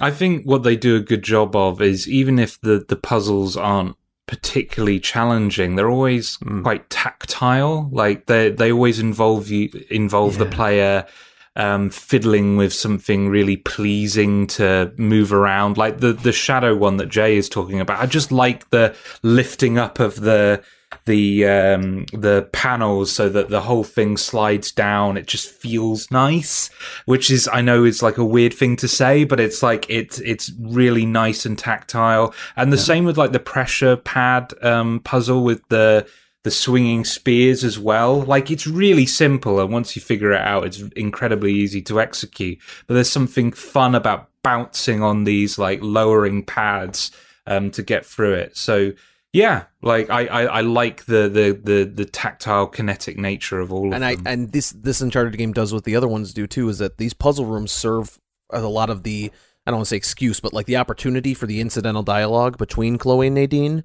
which I think is just just makes those experiences so much better. And Nate and Sully did that throughout the first, for all the Uncharted games, and Nate and his brother in Uncharted 4. But like, for some reason, I just like these characters so much that like I was much more interested to hear them kind of like bounce the ideas off each other, when Nadine would be a little bit more physical and aggressive with the puzzle, and Chloe would be like, no, we got to stop and figure it out. And it was a nice opportunity to kind of slow down and get to know them a little better too. So. And some really clever hint design here as well. Yeah, that's what I was saying. Yeah. Rather than the usual, and it does still have if you just get lost, it'll eventually give you a little waypoint to head towards. But in the puzzle rooms, if you do the same thing twice, which is easily done, your other character will just say, I think you already tried that. And stuff like that is just, it's somehow much more organic and, less frustrating than the game just, repeatedly kicking your ass or whatever. And one other thing that always strikes me about these games, I've always played them through on normal, I think, maybe even dropping to easy on occasion just for funsies. But the setup is that they always have multiple difficulty levels above that, going all the way up to crushing. I know that, old friend of the show, community member Don Johnson, is somebody who's, I think, completed all of these games on the hardest settings. And that has to be in there. Now, I don't think any of us are those kind of people necessarily. I know, Jay, you are somebody who often starts off at the bottom of a difficulty curve and works your way up and up and up, but is not crushing, with these games. Is crushing beyond your ceiling? Yeah, I've got to me, it's the complete opposite of why I would play these games. Yeah, right. And I think in the past, detractors of the action in these games would say that, now obviously people who have completed these games on crushing would say, well, clearly it does support this level of play because I've done it, right? I've got the platinum or whatever. But those people who would cite these games as not having the best, most accurate, tightest shooting and moment to moment controls would say, why would I put myself through that? So I've never been like, I've always been not an apologist for, because there's nothing to apologize for, but I've always said when we've covered these games that I've enjoyed the third person shooting, while I can still recognize and acknowledge that maybe it's not, quote, best in class in some ways. I've always found it enjoyable and fun, and that's what really matters to me. However, yeah, I would concur that I don't have the confidence in not only my abilities, but also the shooting certainly in the previous games to go for a crushing playthrough. However, this one, maybe although I still died a few times again on my replay on normal, I feel like I would have confidence in the shooting and my own abilities and reactions and coordination to maybe beat this one on crushing, but I can't say because I haven't done it. I think, like, for the most part of the gameplay, you're okay. I think I've played 2 through on that difficulty because I was after a trophy, but I know that I was bashing my head up against the wall come the boss fights and the set. Yeah. And in particular with this one, I think the car chase sequence where you're trying to get on the train, but you've got all those guys on motorbikes and machine guns coming after you. Yeah. That's where you can hit a wall with that stuff, because you've got very little control over them shooting at you, and you're kind of exposed. So you're being shot at from three or four sides. From several, yeah. But I'm sure plenty of people have done it. I don't know what the trophy completion percentage for that one is, but it's ultra rare. Those are probably the moments of frustration and annoyance that, you keep having to die, repeat until you get it perfect and then get through it. Yeah. But that's really where I kind of draw the line with that stuff. It's just not what I want to do.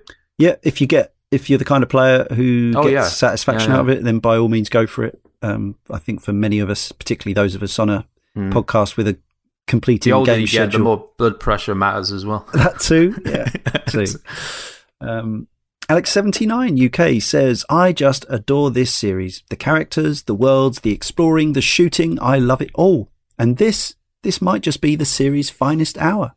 Probably the biggest credit I can give this game is that not once in its 8-hour roller coaster ride did I catch myself wishing Drake was on the scene.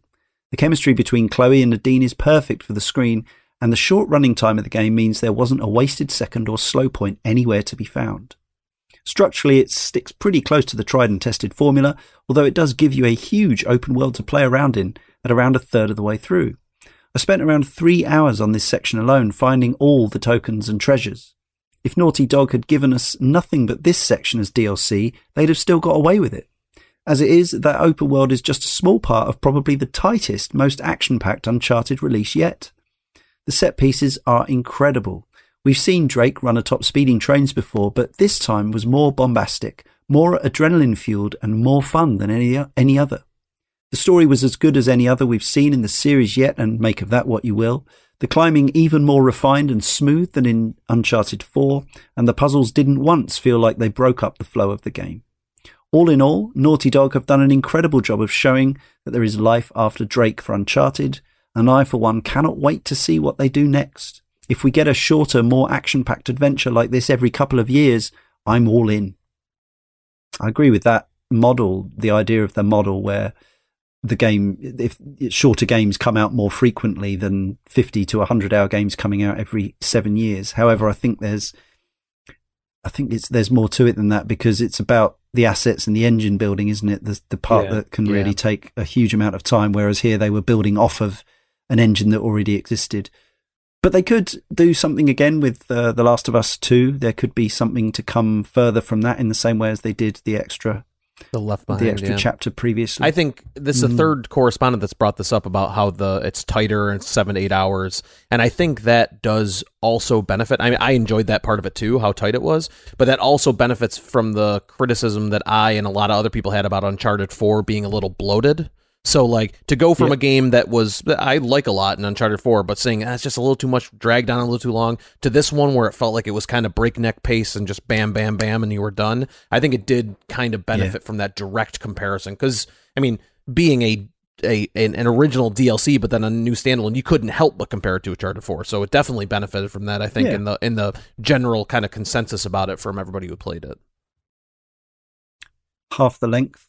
Originally a little more than half the price, or similar to half the price. But now, as I say, given that I paid £15 for it in its release year, I don't know how much it is now, because you know how when you go to a digital store, it tells you can't buy it because you've already got it. I'd be interested to know what sale price it's actually been on in recent reductions. I imagine under a tenner, I'm sure. You can get it for $20 right now on the store, so that's not discounted. So, or $20 American, excuse me. And so I'm sure that it's probably been discounted at times, too. And was this ever a plus game? I know for a while the Uncharted collection was the Drake collection. I think it was. They also gave the trilogy collection away recently as just part of the pandemic response, play at home stuff along with Journey. But I don't. Maybe it has. I forget if it did. We already had it. So, and there's a few extras in there, as you'd hope, even for a budget mid-price or mid-length title. There are model viewers and art viewers and all that kind of thing. you earn points throughout playing the game, although it never really seems to tell you what you're earning them for. But you come out of the game and you find that you've got unlock points, which you can use to unlock weapon models and stuff. Two of the most interesting things. So this game obviously is proud of its visuals, and in fact, Chloe during the game will take photos on her phone, and you can view that. But there is also a now increasingly ubiquitous photo mode. Click in both sticks by default, and you can start taking snaps. Jay, you're a photo mode guy. I am, yeah. I took a fair few photographs whilst playing this, but I've got to say that of all the different sort of photo modes I've tried, Naughty Dog's, I've got to be honest, they're probably what I feel are the least user friendly. Okay. I just always struggle to achieve what I feel is a good picture because of that. What's missing? Or is it the UI or is it the features? It's a combination of things like camera control and like being able to orbit the camera around freely and stuff. I always feel like there's points where it's fighting against me with that stuff, and then it's tricky. It feels like you're kind of, how can I say this? It feels like however they've built the camera can at times work against the photo mode rather than for it. Like hitting invisible sort of boundaries and stuff like that, where you feel like others have gone further and you can get and maybe maybe it's the engine itself, maybe it's how they built the game, because I noticed that particularly when you're in some of these vistas, you've got these huge expansive landscapes that you're like either on top of a roof or on a mountaintop looking out over the jungle.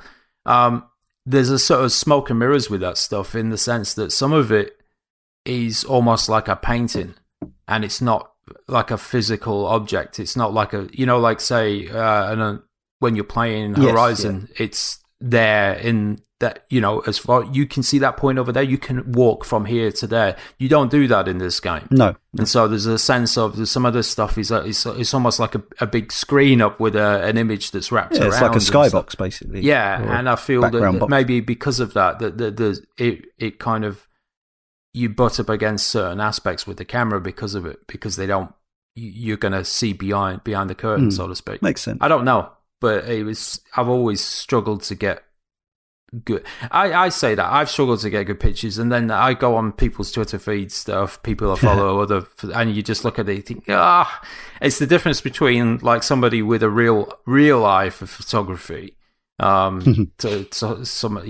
hobbyist or whatever, but it's, so I like taking the pictures, but yeah, so you see some people get stuff, and that it's always that artist blaming his tools thing, Yeah. Anyway. Well, see how you get on with The Last of Us 2's inevitable photo mode. Yeah, I think it'll be inevitable. I think they'll do it, but I suspect it's not going to be on launch.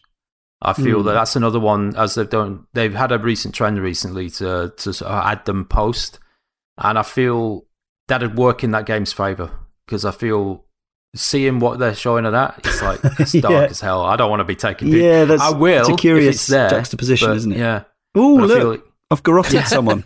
Look, I'm slitting somebody's throat. Photo. Maybe they could have stickers and like peace sign poses, like in Spider-Man. This bone protruding from the skin was so beautiful. This image now of Ellie slitting that person's throat with a big grin on her face and staring at the camera. Like, peace sign. Horrible. Right.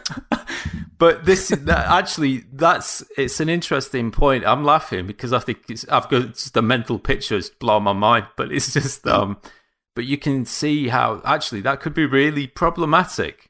And I would not be surprised if they hold back certain features or whatever. There is one in there is one in The Last of Us, certainly. Yeah. I mean, that was one of the first ones that did it, because the I actually took some version. in that. Yeah, I've still got a picture of the giraffes on my my sort of profile screen that I took from that. Yeah. One of the other extras that I think is worth mentioning, there's a whole raft of filters. Some of them are just sort of color filters, but there's also like negative mode. But you can actually turn this game cell shaded. And one of our community members and blog contributors, John, was playing this. I think he was actually playing it through, or certainly chunks of it, in cell shaded mode. And it actually, I think it works really well. There's also various 8 and 16-bit type filters, and obviously, sepia and black and white and all that kind of stuff. But yeah, there's a couple in there which are really almost, so effective and substantial and significant in their visual restyling of the game, that they also almost offer a sort of a genuine alternative experience. It just needs Borderlands style numbers coming up when you're hitting and shooting people. That's what it is. Maybe they could. Yeah, I wonder if there are games now, aren't there, where it kind of gives you the option of having numbers popping on screen for enemies. It often depends how sort of RPG-ish the games are, and these don't really come into that category because you don't develop your character as such in any way. But yeah, there's something to be said for sort of what we used to call back in the old gaming days debug mode, where you could sort of see the workings. It would be quite interesting for those options to appear in extras galleries, like to say I would like to actually see the damage numbers come up on screen when I shoot enemies and stuff. And I suppose in some games, because we know, I think there was a really interesting Twitter feed or it was a thread where developers were revealing their secrets, their sort of dirty, dark little secrets about how games work. And a lot of these reveals were actually how the game cheats for the best results kind of thing. So how the numbers might tell you one thing, but the game behavior actually will work around that to give you a better experience, if you see what I mean. So if the game logic thinks it's dramatic for a certain kill to happen at a certain point, it might disregard the numbers kind of thing, that sort of situation. There's a lot of that goes on in games that is kept secret from us. And if they started revealing that stuff via an unlockable mode, it might disillusion some players. Interesting. Anyway, the multiplayer mode was the exact same client as the Uncharted 4 client. And I think on that podcast, I can't remember because it was more than a couple of years ago, I think we all said, yeah, we used to quite like the Uncharted multiplayer, but we never played this one. Did anyone here play any Uncharted 4 or Lost Legacy multiplayer? I played a absolute small portion of Uncharted 4, but not of Lost Legacy. After we completed the campaign, a friend and I dipped into it for a little while, and I think it was just enough past release to where we were learning what was going on by just getting shot in the face constantly because we had no idea what was going on. Yeah, that's so the problem. We were just like, let's go play something else. So I've had some great fun with those multiplayers. I think they're even with the slightly janky shooting of the earlier games, there was always a lot to enjoy about them. I remember Jay and I playing some Uncharted 2 back in the community we were in back then, and it looked great, and it was solid, well-made fun. We also played some of the original Last of Us on the PS3, didn't we? Some of the survivors mode in that. Yeah, so that I think they've definitely I love that. They've definitely had followings and communities, but I think in just what is now a morass of alternatives and options, I think the likes of us find ourselves moving on to the next game rather than sticking around with multiplayers like this, and we haven't had any correspondence on it. I think there's a whole loads of different perspectives on this stuff. I feel that one of the problems with these kind of multiplayers is because to get the most out of it, you need to invest a lot of time, whereas I feel that they benefit really from having a more pick up and play aspect to them. I don't want to spend dozens of hours leveling up my character to get the best loot and the best gear. I want to just literally be able to pick it up and jump straight in. But a lot of players don't like that, so they get turned off by that. They want the grind and all the rest of it. So I feel that these games always sit in this kind of no man's land. That they're interesting for a week or two, and then they just fall off a lot of people's radar. I mean, I say that they fall off my radar. I'm usually somebody who can get into a game, but I don't want to be playing a couple of dozen different multiplayer stuff at the same time. So there's always so much juggling for your attention. Yeah, and as Brian says, that the main issue for those of us who don't only focus on one thing is that even if we fancy a quick game, you go online and there's all the people, the hardcore, who've maxed everything out and they know every map like it's better than the back of their own hand, sort of thing. Could be fun in a group of pals, but yes, that moment has when you almost play it passed. That way. When you play it only friends and only people jumping in and we're all kind of on the same level, they are fantastic fun. That doesn't happen very often, unfortunately. Yeah, so. It's one of those things that's idyllic in theory, but the reality doesn't manifest too often. I actually think, just not even about this particular game, although it would be a perfectly good example, is it's almost the most fun is if you can find a multiplayer game with a group of friends that none of you has played before. So you've all got the exact same lack of knowledge. Or maybe one of you's played it a bit so they can teach you the ropes or whatever. Stanshall from the forum says, I'm a fan of the Uncharted spectacle rather than a fan of the gameplay, characters or narrative. Dialogue is almost always delivered with a raised eyebrow and a smirk, and the fundamental mechanics barely changed in the decade between the first and most recent title. Despite this, I very much enjoy the roller coaster ride through stunning, saturated locations and a well-tuned balance of vertiginous platforming, mild puzzling, and a Rambo 3 body count. While the series has matured somewhat over time, with Lost Legacy perhaps the most sober title yet in the until the thrilling finale, this is nevertheless popcorn gaming at its finest. It's this quality which drew me back to Lost Legacy during the ongoing cumulative stress of the COVID-19 pandemic. For the last 6 weeks, I've really struggled to play my usual shmups, rhythm games and 2D fighters because, quite honestly, I just don't have the energy, patience or mental fortitude right now. Uncharted The Lost Legacy, along with a concurrent replay of Uncharted 4, has been an absolute delight and made me grateful for the range of experiences that gaming offers. While it seems to be based on the same assets and lighting engine of A Thief's End, the compact nature of the game makes it feel richer and more detailed. While the colour palette is predominantly green and terracotta, the charcoal grey caves, golden statues and sparkling turquoise pools are used for maximum impact and contrast. While there is a stylised, almost hyper-real quality to the textures and colouring, the lighting system brings a stunning sense of tangibility and physicality to these assets. Likewise, Chloe and Nadine's nuanced facial animations are often unnervingly real, even while the characters look slightly cartoonish. While I did find some of the dialogue quite touching, and I did have a lump in my throat when Chloe realises what her father had hid from her and why, it is the sheer sensory pleasure of the game which stuck with me from my first playthrough and which most affected me again this time around. The peach Melba sunset as you race alongside the train, the moment you first see the colossal elephant statues and the waterfall, it's one dazzling photo op after another. At a time when most of us are stuck within the four walls of the home or the office, even more so than usual, Uncharted Lost Legacy proved the perfect escapism. Nice. Nicely put. Yes, I certainly got a good sense of that this weekend. And now even more succinctly in just 3 words. Pixel Hunted says, getting kinda repetitive. Matthew Lawrence, no more Sam.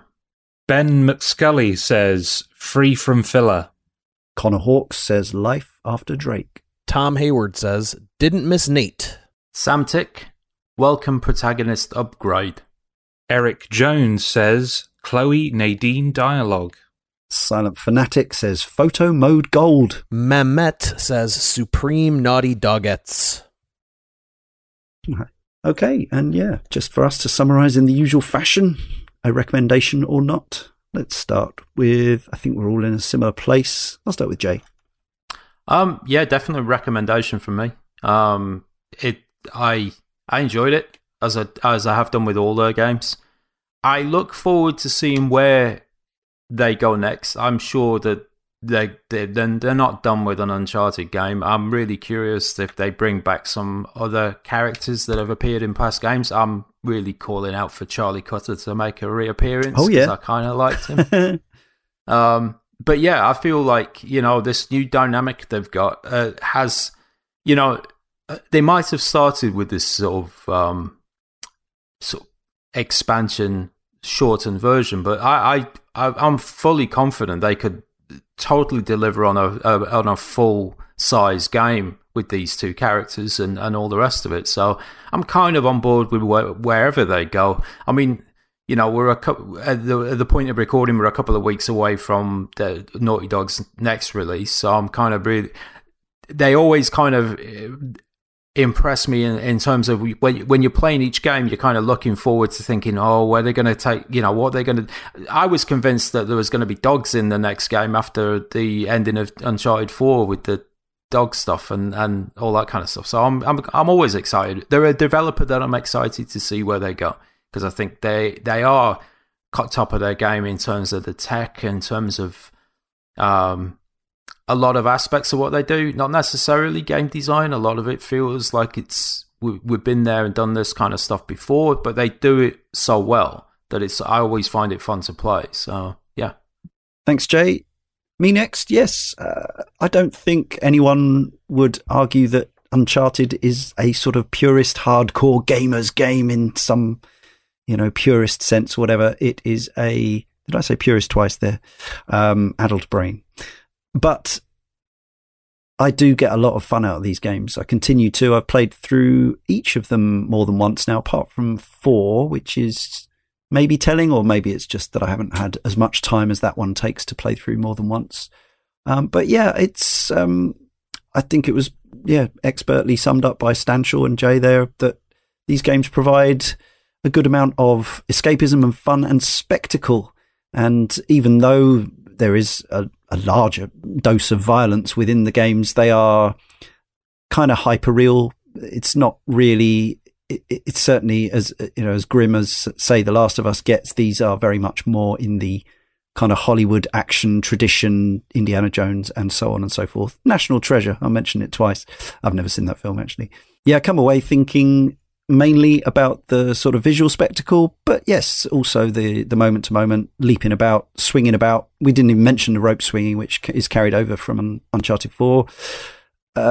And yeah, general capers and tomfoolery abound in a ridiculously lush and gorgeous sounding environment as well. So particularly for the money that you can get this game for now, it really feels like a no-brainer for anyone who isn't overtly wedded to deeply complex or cerebrally, intellectually stimulating games. If you are happy with a bit of fairly lower brain popcorn, that word keeps coming up, entertainment, then this is a great choice. And yes, I would definitely, I'm all for the industry continuing to pursue shorter but cheaper and more quickly developed products. This suits me very well indeed. Brian. Yeah, I'm going to be a lot of echoing here, but Uncharted Lost Legacy is probably, not probably, it is my favorite in the series. I like how streamlined it was. It was brought up a lot of times. The thing that stands out for me is this game's protagonists. And it wasn't that I didn't like Nathan Drake, but he's just such a video game protagonist. And Chloe and Nadine were a breath of fresh air. They were well written, well acted, and were just characters I wanted to spend more time getting to know. There's a great moment in the open world section we talked about a lot, where they're driving in a Jeep together, and Nadine is asking Chloe, like, were you romantically involved with Nathan Drake? And she's like, well, sorta. And Chloe just goes, how could you stand that guy? Or excuse me, Nadine goes, how could you stand that guy? And Chloe's like, well, he was fun, but he's dumb. And like, they're kind of talking about him in the way that like I always kind of thought about him in those games. And like, it just, that moment just spoke to me, because it was just, they were kind of just jokingly saying all the things that we had all kind of thought about Nathan Drake, and kind of how silly and over the top he was. And it, to me, that whole moment just symbolized the moment where this game had moved on from him, and moved on from that era of Uncharted. And I really appreciated that. And I think it's absolutely worth playing. You should pick it up for sure. I think that, especially now, to echo Stanshall's correspondence, it is a nice bit of fun to engage with right now with the way everything is in the world. So yeah, no, couldn't recommend it more. As long as you don't get into the Indian politics of it, which is okay because the game doesn't bother. Let's conclude with Josh. One piece of criticism that I find really irksome, and you find this in game criticism and film criticism equally, is when for example, people say a film should only be 2 hours long and that's it. And I find that really frustrating because there are so many experiences that that can benefit from the longer length. That being said, I do think there is wisdom in understanding just how far you can stretch an idea and it still feel everything still feels worthwhile. So A Witcher 3 can be 80 hours long and feel like, and every hour of that 80 hours feels necessary for what that game is going for. And this game can be 6 to 7 hours long and everything feel necessary for what this game is going for. And like we were talking before about comparing this to Uncharted 4 and, directly because they share assets, etc., etc. I think this game hugely benefits from the lower play time. And I hope if there's a lesson that Naughty Dog take forward is understanding that lower play length is not a negative. Sometimes it actually aids the pacing of the game and aids the experience of the game, especially something like this, which is it's a popcorn roller coaster ride. It needs to feel breakneck. It needs to, you don't give your audience long enough to think about the implications of what's going on, to think about the horrors that are being committed, because that's not the experience you're going for. You're not going like a Last of Us. That length makes sense because you want to revel in the horror a little bit, but here it's all just popcorn silliness. And even though I think the Lost Legacy doesn't quite have the pathos and the emotionality, if that's a word, of Uncharted 4, I think like that game. There are moments with Elena and Nathan Drake in Uncharted 4 that I found really genuinely moving, but it makes up for that in sheer slickness and polish. I think it's an incredibly efficient machine of a game, and it's one of my favorites in the series. Highly recommended. Nice. Thanks, Josh. So, that brings us to the end. It remains for me, Leon, to thank Brian, Jay, and Joshua, as well as our correspondents, and to you for listening. And to tell you that next time in issue 422, a successful Kickstarter, Bloodstained, Curse of the Moon, and Ritual of the Night.